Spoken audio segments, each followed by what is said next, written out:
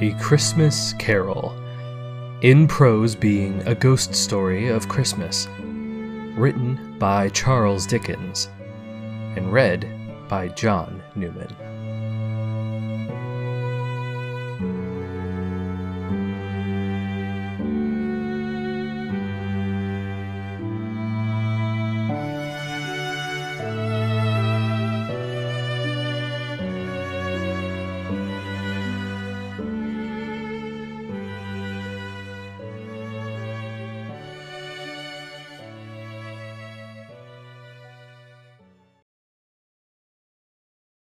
Stave 1.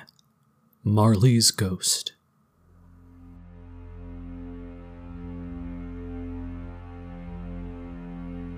Marley was dead, to begin with. There is no doubt whatever about that.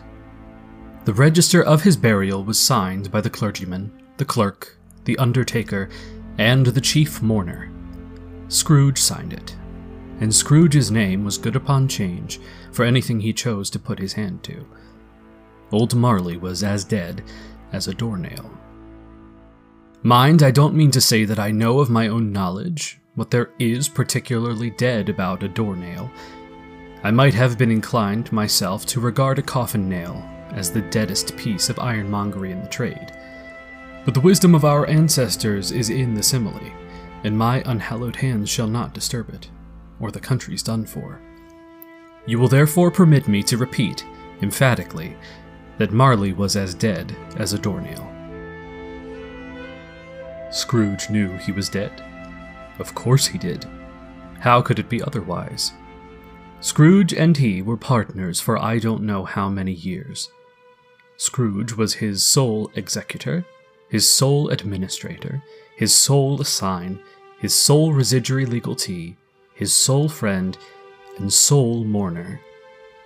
And even Scrooge was not so dreadfully cut up by the sad event, but that he was an excellent man of business on the very day of the funeral, and solemnized it with an undoubted bargain. The mention of Marley's funeral brings me back to the point I started from. There is no doubt that Marley was dead. This must be distinctly understood, or nothing wonderful can come of the story I am going to relate. If we were not perfectly convinced that Hamlet's father died before the play began, there would be nothing more remarkable in his taking a stroll at night in an easterly wind upon his own ramparts than there would be in any other middle-aged gentleman rashly turning out after dark in a breezy spot, say St. Paul's churchyard, for instance, literally to astonish his son's weak mind. Scrooge never painted out old Marley's name. There it stood, years afterwards above the warehouse door, Scrooge and Marley. The firm was known as Scrooge and Marley. Sometimes people new to the business called Scrooge, Scrooge, and sometimes Marley. But he answered to both names. It was all the same to him. Oh, but he was a tight-fisted hand at the grindstone, Scrooge. A squeezing, wrenching, grasping, scraping, clutching, covetous old sinner. Hard, and sharp as flint from which no steel had ever struck out generous fire. Secret, and self-contained, and solitary as an oyster. The cold within him froze his old features, nipped his pointed nose, shriveled his cheek, stiffened his gait, made his eyes red, his thin lips blue, and spoke out shrewdly in his grating voice. A frosty rime was on his head, and on his eyebrows and his wiry chin. He carried his own low temperature always about with him. He iced his office in the dog days, and didn't thaw it 1 degree at Christmas. External heat and cold had little influence on Scrooge. No warmth could warm, nor wintry weather chill him. No wind that blew was bitterer than he. No falling snow was more intent upon its purpose. No pelting rain less open to entreaty. Foul weather didn't know where to have him. The heaviest rain, and snow, and hail, and sleet could boast of the advantage over him in only one respect. They often came down handsomely, and Scrooge never did. Nobody ever stopped him in the street to say with gladsome looks, "My dear Scrooge, how are you? When will you come to see me?" No beggars implored him to bestow a trifle. No children asked him what it was o'clock. No man or woman ever once in his life inquired the way of such and such a place of Scrooge. Even the blind men's dogs appeared to know him, and when they saw him coming on would tug their owners into doorways and up courts, and then would wag their tails as though they said, "No eye at all is better than an evil eye, dark master." But what did Scrooge care? It was the very thing he liked, to edge his way along the crowded paths of life, warning all human sympathy to keep its distance, was what the knowing ones call nuts to Scrooge. Once upon a time, of all the good days in the year, on Christmas Eve, old Scrooge sat busy in his counting house.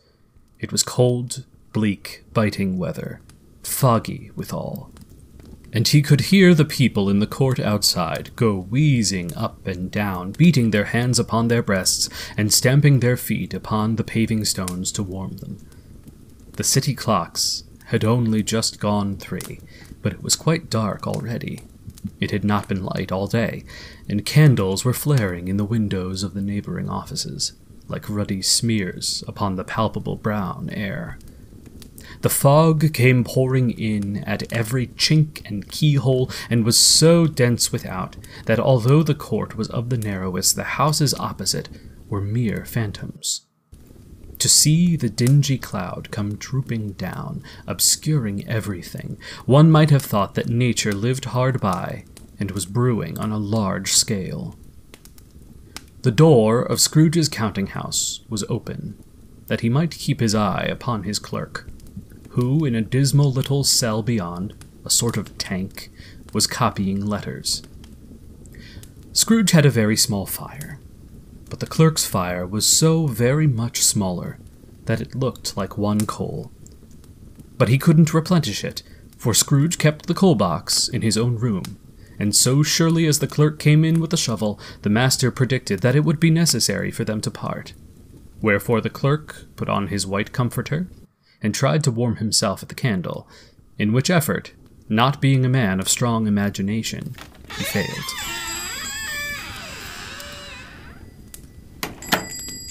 "A Merry Christmas, Uncle! God save you!" cried a cheerful voice.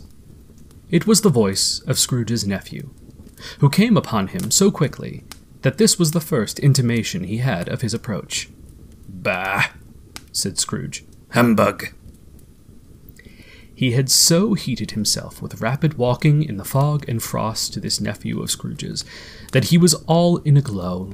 His face was ruddy and handsome, his eyes sparkled, and his breath smoked again. "Christmas a humbug, Uncle?" said Scrooge's nephew. "You don't mean that, I'm sure." "I do," said Scrooge. "Merry Christmas. What right have you to be merry? What reason have you to be merry? You're poor enough." "Come then," returned the nephew gaily. "What right have you to be dismal? What right have you to be morose? You're rich enough." Scrooge, having no better answer ready on the spur of the moment, said, "Bah!" and again followed it up with, "Humbug!" "Oh, don't be cross, Uncle," said the nephew. "What else can I be?" returned the uncle. "When I live in such a world of fools as this, Merry Christmas. Out upon a Merry Christmas. What's Christmas time to you but a time for paying bills without money? A time for finding yourself a year older but not an hour richer? A time for balancing your books and having every item in 'em through around a dozen of months presented dead against you? If I could work my will," said Scrooge indignantly, "every idiot who goes about with Merry Christmas on his lips should be boiled in his own pudding and buried with a stake of holly through his heart. He should." "Uncle," pleaded the nephew. "Nephew," returned the uncle sternly, "keep Christmas in your own way, and let me keep it in mine. "Keep it," repeated Scrooge's nephew. "But you don't keep it." "Let me leave it alone then," said Scrooge. "Much good may it do you. Much good it has ever done you." "There are many things from which I have derived good by which I have not profited, I dare say," returned the nephew. "Christmas among the rest. But I am sure I have always thought of the Christmas time when it comes around, apart from the veneration due to its sacred name and origin, if anything belonging to it can be apart from that, as a good time. A kind, forgiving, charitable, pleasant time. The only time I know of in the long calendar of the year, where men and women seem by one consent to open their shut-up hearts freely, and to think of people below them as if they really were fellow passengers to the grave, and not just another race of creatures bound on another journey.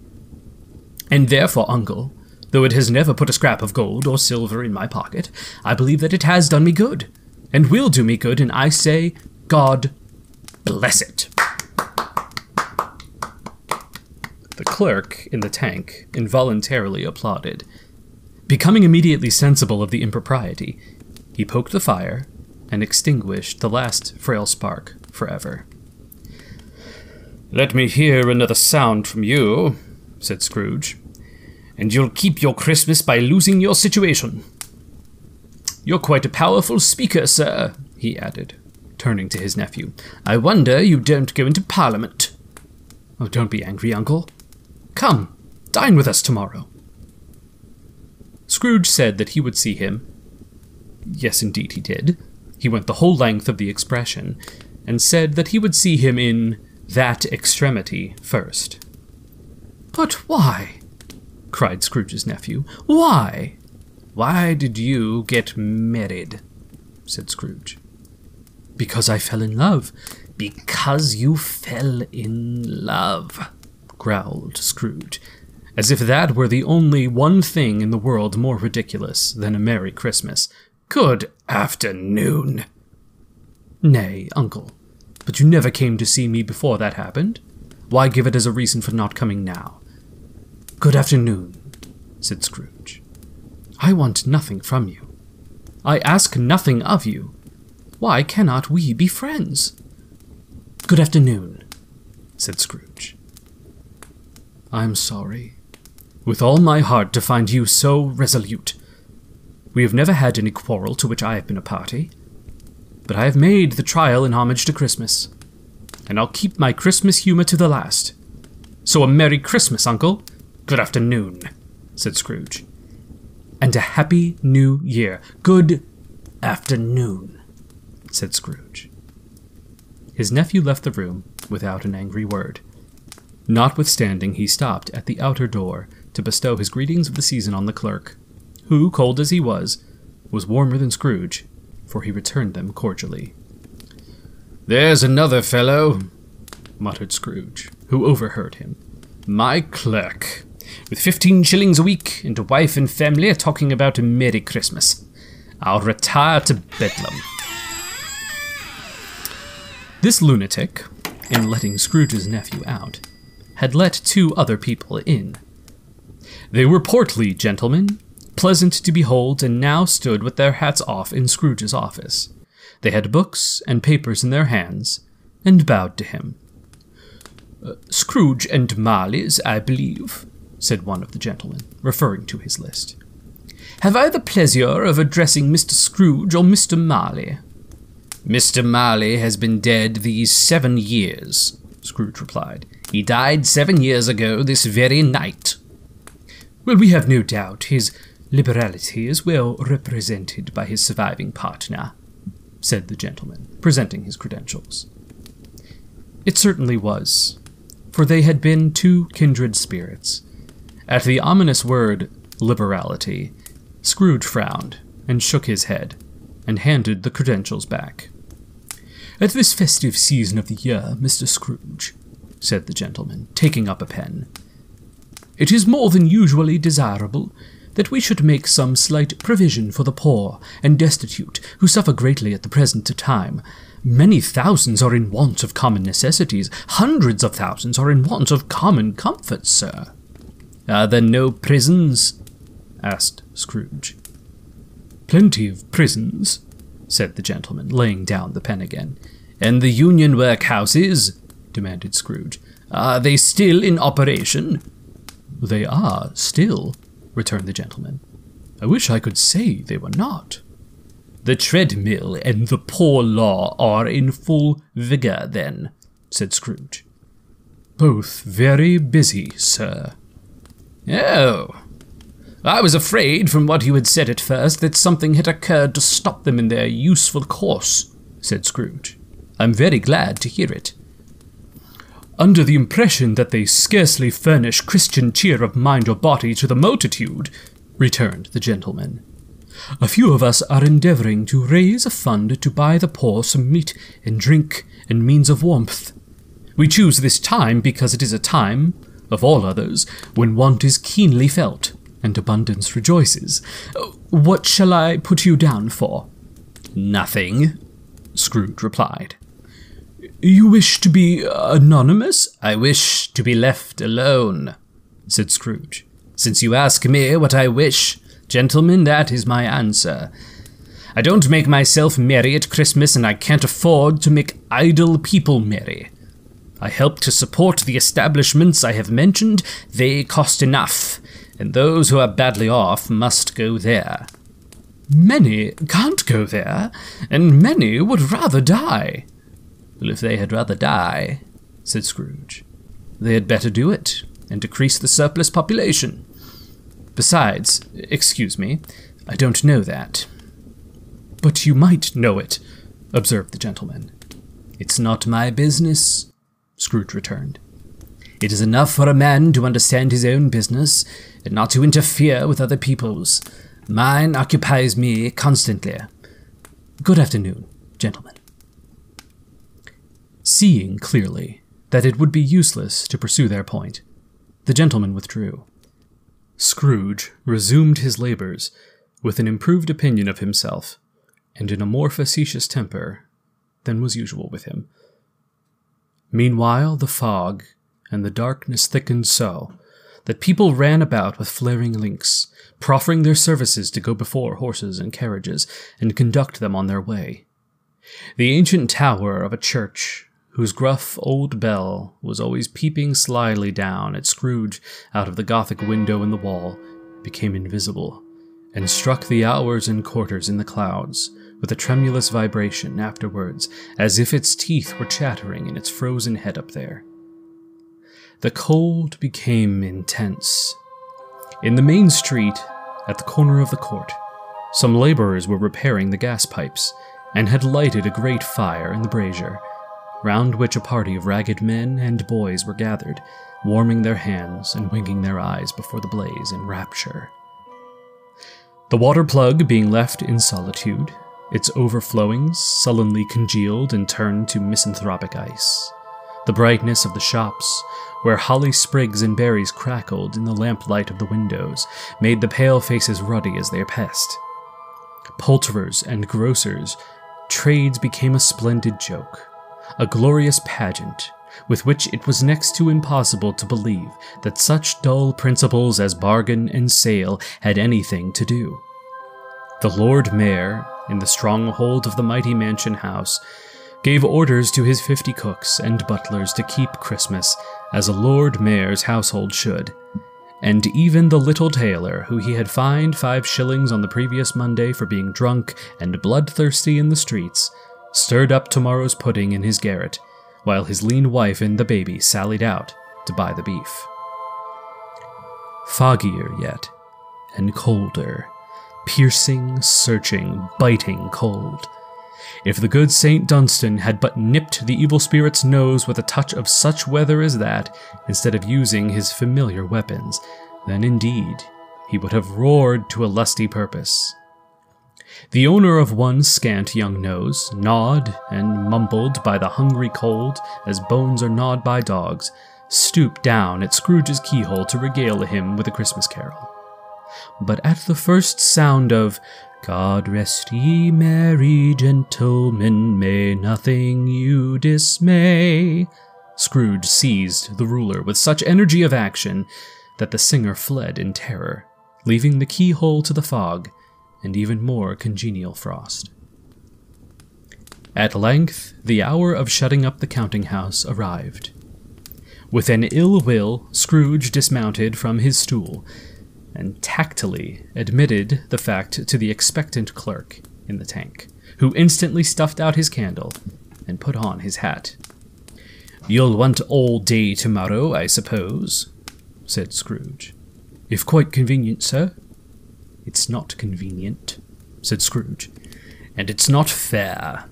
If I was to stop half a crown for it, you'd think yourself ill-used, I'll be bound." The clerk smiled faintly. "And yet," said Scrooge, "you don't think me ill-used when I pay a day's wages for no work." The clerk observed that it was only once a year. "A poor excuse for picking a man's pocket every 25th of December," said Scrooge, buttoning his greatcoat to the chin. "But I suppose you must have the whole day. Be here all the earlier next morning?" The clerk promised that he would, and Scrooge walked out with a growl. The office was closed in a twinkling, and the clerk, with the long ends of his white comforter dangling below his waist, for he boasted no greatcoat, went down a slide on Cornhill at the end of a lane of boys 20 times in honor of its being Christmas Eve, and then ran home to Camden Town as hard as he could pelt to play at Blindman's Buff. Scrooge took his melancholy dinner in his usual melancholy tavern, and having read all the newspapers and beguiled the rest of the evening with his banker's books, went home to bed. He lived in chambers which had once belonged to his deceased partner. They were a gloomy suite of rooms, in a lowering pile of building up a yard, where it had so little business to be that one could scarcely help fancying that it must have run there when it was a young house, playing at hide-and-seek with the other houses, and forgotten the way out again. It was old enough now, and dreary enough, for nobody lived in it but Scrooge, the other rooms being all let out as offices. The yard was so dark that even Scrooge, who knew its every stone, was fain to grope with his hands. The fog and frost so hung about the black old gateway of the house that it seemed as if the genius of the weather sat in mournful meditation on the threshold.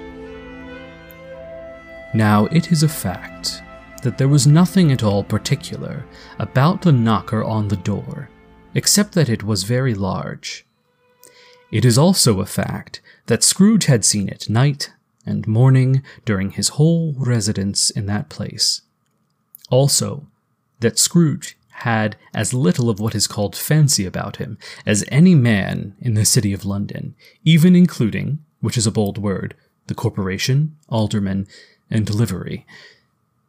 Let it also be borne in mind that Scrooge had not bestowed one thought upon Marley since his last mention of his 7 years dead partner that afternoon.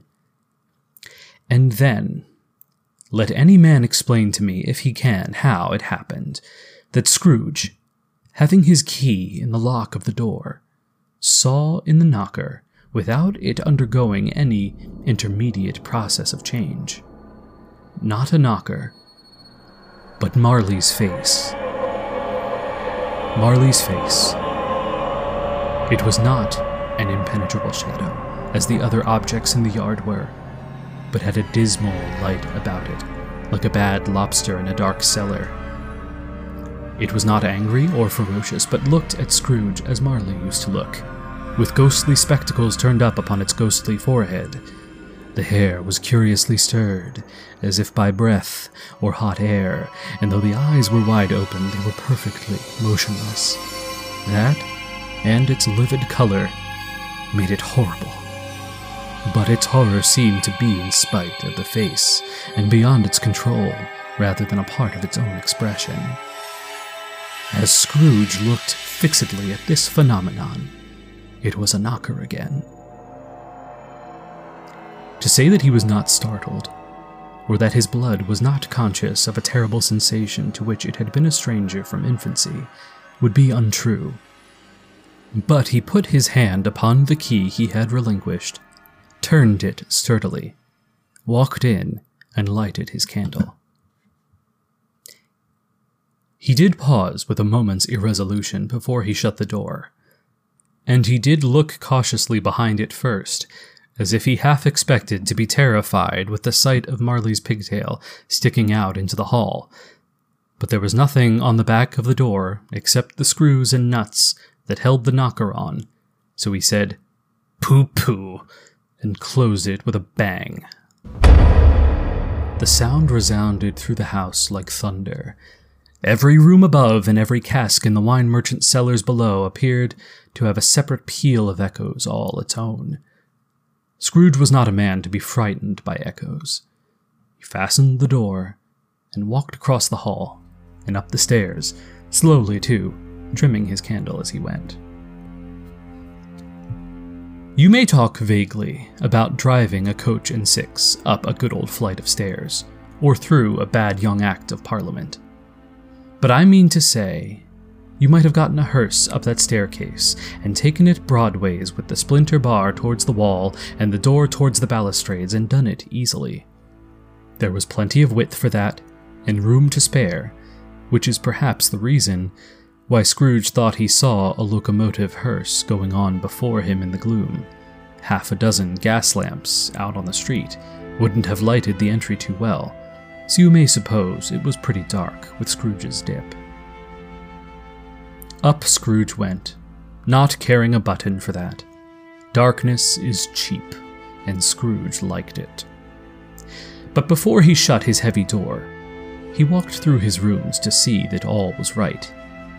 He had just enough recollection of the face to desire to do that. Sitting room, bedroom, lumber room, all as they should be. Nobody under the table, nobody under the sofa. A small fire in the grate, spoon and basin ready, and a little saucepan of gruel. Scrooge had a cold in his head, upon the hob. Nobody under the bed, nobody in the closet, nobody in his dressing gown, which was hanging up in a suspicious attitude against the wall. Lumber room as usual, old fire guard, old shoes, 2 fish blankets, washing stand on 3 legs, and a poker. Quite satisfied, he closed his door and locked himself in. Double locked himself in, which was not his custom. Thus secured against surprise, he took off his cravat, put on his dressing gown and slippers and his nightcap, and sat down before the fire to take his gruel. It was a very low fire indeed. Nothing on such a bitter night. He was obliged to sit close to it and brood over it before he could extract the least sensation of warmth from such a handful of fuel. The fireplace was an old one, built by some Dutch merchant long ago and paved all around with quaint Dutch tiles designed to illustrate the scriptures. There were Cains and Abels, Pharaoh's daughters, queens of Sheba, angelic messengers descending through the air upon clouds like feather beds, Abrahams, Belshazzars, apostles putting off to sea in butter boats, hundreds of figures to attract his thoughts, and yet that face of Marley, 7 years dead, came like the ancient prophet's rod, and swallowed up the whole. If each smooth tile had been a blank at first, with power to shape some picture on its surface from the disjointed fragments of his thoughts, there would have been a copy of old Marley's head on every one. "Humbug," said Scrooge, and walked across the room. After several turns, he sat down again. And as he threw his head back in the chair, his glance happened to rest upon a bell, a disused bell that hung in the room, and communicated for some purpose now forgotten with a chamber in the highest story of the building. It was with great astonishment, and with a strange, inexplicable dread, that as he looked, he saw this bell begin to swing. It swung so softly in the outset that it barely made a sound, but soon it rang out loudly, and so did every bell in the house. This might have lasted half a minute, or a minute, but it seemed an hour.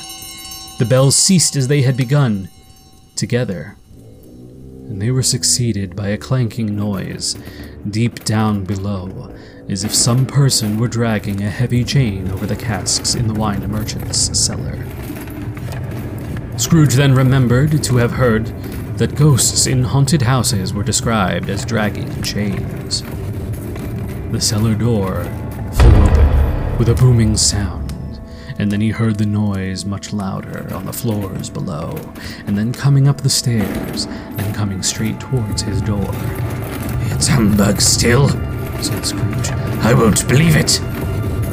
His color changed, though, when, without a pause, it came on through the heavy door and passed into the room before his eyes. Upon its coming, the dying flame leapt up as though it cried, "I know him! Marley's ghost!" and fell again. The same face, the very same.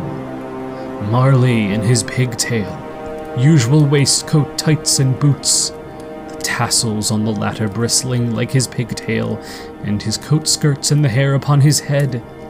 The chain he drew was clasped about his middle. It was long, and wound about him like a tail, and it was made, for Scrooge observed it closely, of cash boxes and keys, padlocks, ledgers, deeds, and heavy purses wrought in steel. His body was transparent, so that Scrooge, observing him and looking through his waistcoat, could see the 2 buttons on the coat behind. Scrooge had often heard it said that Marley had no bowels, but he had never believed it until now. No, nor did he believe it even now. Though he looked at the phantom through and saw it standing before him, though he felt the chilling influence of its death-cold eyes, and marked the very texture of the folded kerchief bound about its head and chin, which wrapper he had not observed before, he was still incredulous, and fought against his senses. "How now?" said Scrooge, caustic and cold as ever. "What do you want with me?" "Much." Marley's voice, no doubt about it. "Who are you?" "Ask me who I was." "Who were you then?" said Scrooge, raising his voice. "You're particular for a shade?" He was going to say to a shade, but substituted this as more appropriate. "In life, I was your partner, Jacob Marley." Can you sit down?" asked Scrooge, looking doubtfully at him. "I can." "Do it then." Scrooge asked the question because he didn't know whether a ghost so transparent might find himself in a condition to take a chair, and felt that in the event of his being impossible, it might involve the necessity of an embarrassing explanation. But the ghost sat down on the opposite side of the fireplace, as if it were quite used to it. "You don't believe in me," observed the ghost. "I don't," said Scrooge. "What evidence would you have of my reality beyond that of your senses?" "I don't know," said Scrooge. "Why do you doubt your senses?" "Because," said Scrooge, "a little thing affects them. A slight disorder of the stomach makes them cheats. You might be an undigested bit of beef, a blot of mustard, a crumb of cheese, a fragment of an underdone potato. There's more of gravy than a grave about you, whatever you are." Scrooge was not much in the habit of cracking jokes, nor did he feel in his heart by any means waggish then. The truth is that he tried to be smart as a means of distracting his own attention and keeping down his terror, for the spectre's voice disturbed the very marrow of his bones. To sit, staring at those fixed, glazed eyes in silence for a moment, would play, Scrooge felt, the very deuce with him. There was something very awful, too, in the spectre's being provided with an infernal atmosphere all its own. Scrooge could not feel it himself, but this was clearly the case, for though the ghost sat perfectly motionless, its hair and skirts and tassels were still agitated as by hot vapor from an oven. You see this toothpick? Said Scrooge, returning quickly to the charge, for the reason just assigned, and wishing, though it were only for a second, to divert the vision's stony gaze from himself. I do, replied the ghost. You're not looking at it, said Scrooge. but I see it, Said the ghost. notwithstanding. Well, Returned Scrooge. I have but to swallow this and be for the rest of my days persecuted by a legion of goblins, all of my own creation. Humbug, I tell you, humbug! At this, the spirit raised a frightful cry, and shook its chain with such a dismal and appalling noise that Scrooge held on tight to his chair to save himself from falling into a swoon. But how much greater was his horror when the phantom, taking off the bandage round its head, as if it were too warm to wear indoors, its lower jaw dropped down upon its breast. Scrooge fell upon his knees and clasped his hand before his face. Mercy, he said. Dreadful apparition, why do you trouble me? Man of the worldly mind, replied the ghost. do you believe in me or not? I do, Said Scrooge. I must. But why do spirits walk the earth, and why do they come to me? It is required of every man, The ghost returned. that the spirit within him should walk abroad among his fellow men, and travel far and wide, and if that spirit goes not forth in life, it is condemned to do so after death. It is doomed to wander through the world. Oh, woe is me, and witness what it cannot share, but might have shared on earth and turned to happiness.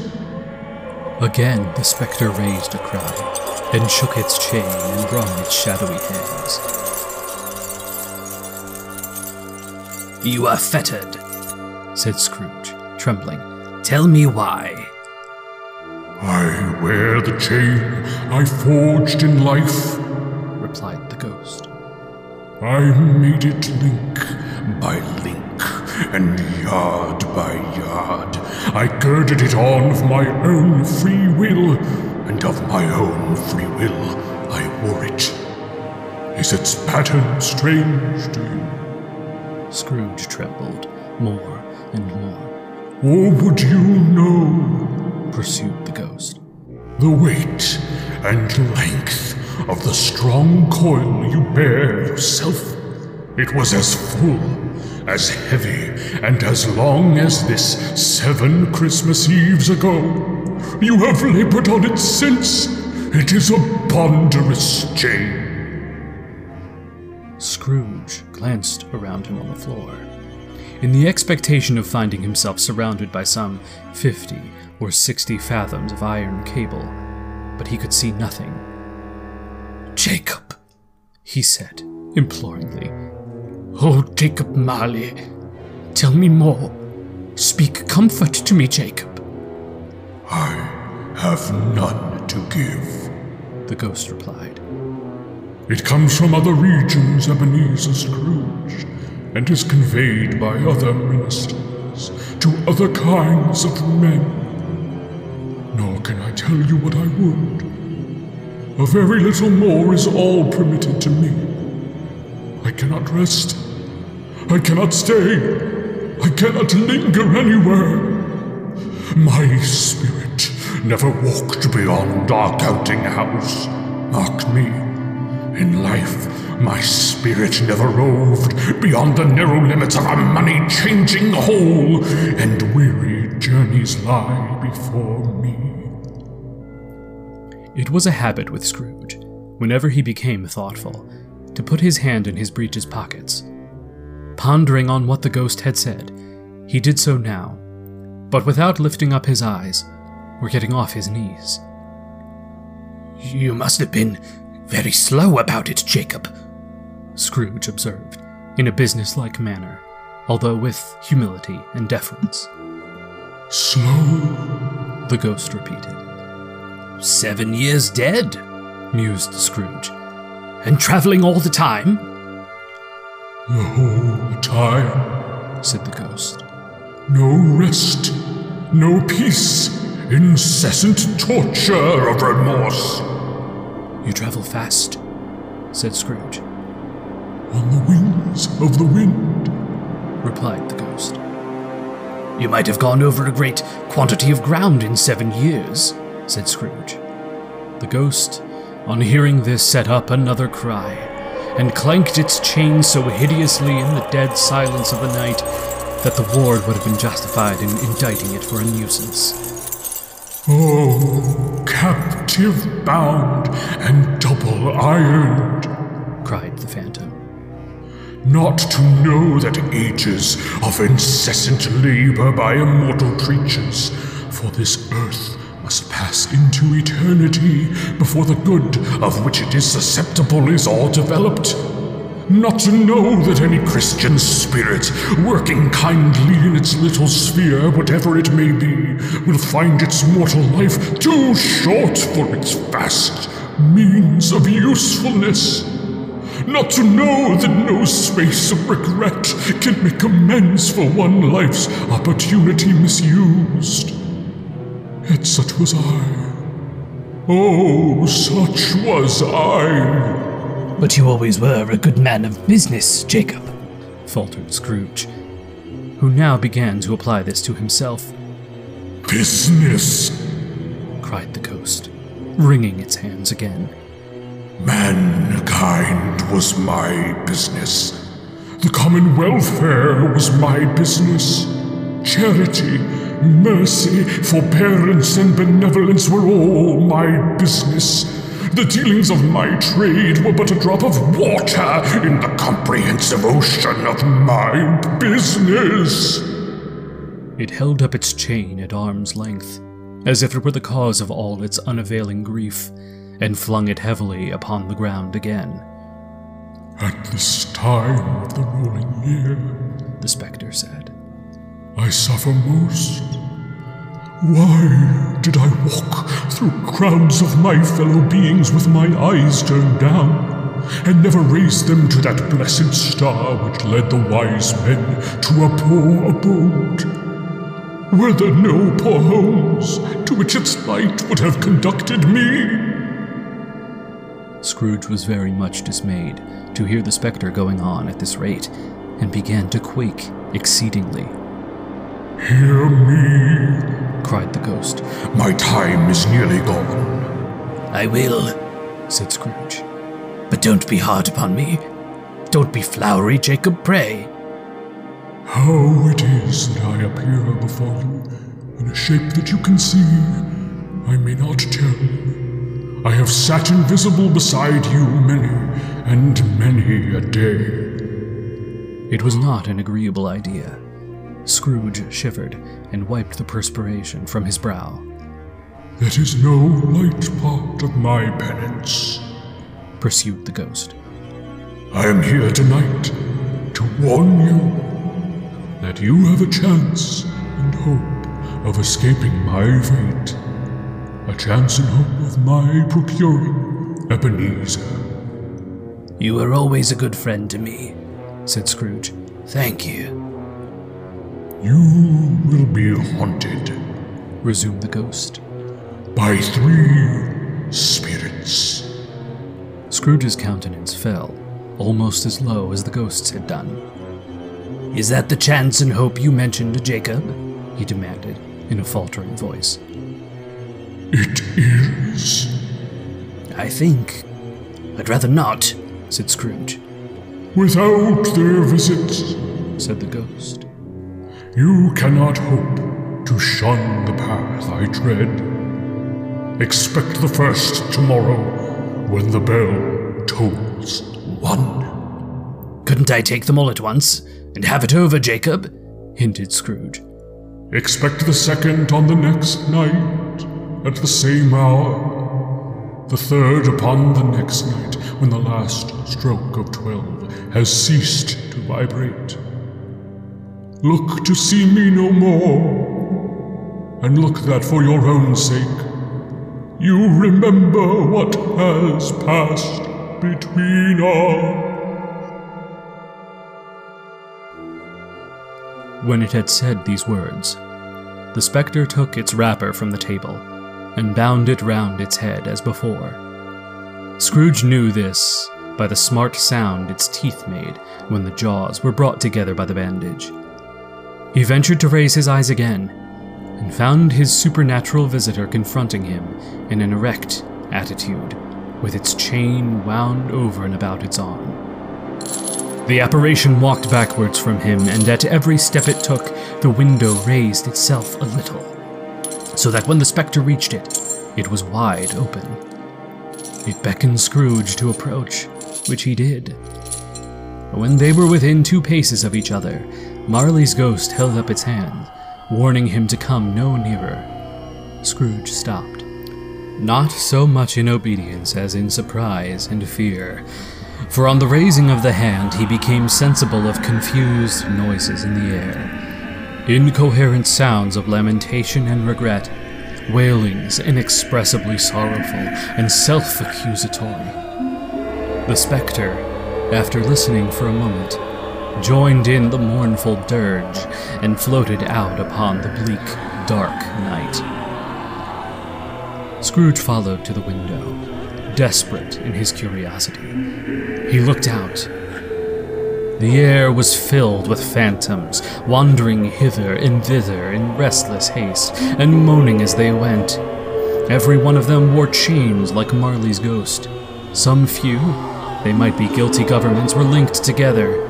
None were free.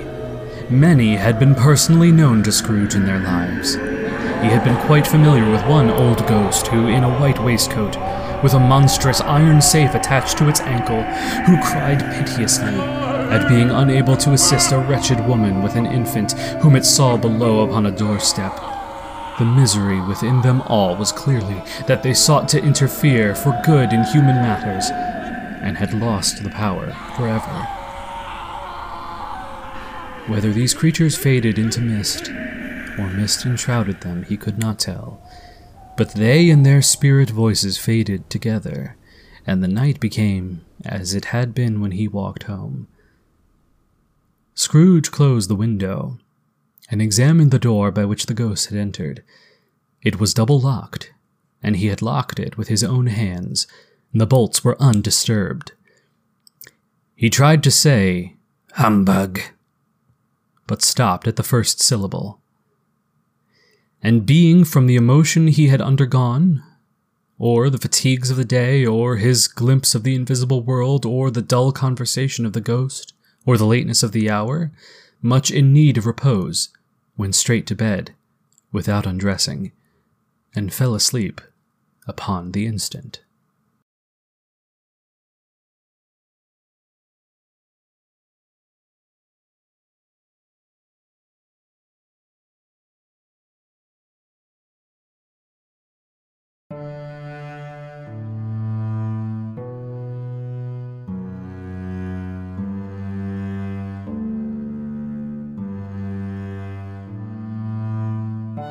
A Christmas Carol by Charles Dickens has been read and edited by John Newman. Sound effects provided courtesy of contributors to the Free Sound Project. Learn more at freesound.org. The music on the program was composed and provided by Kevin MacLeod under a Creative Commons license. Thank you for listening.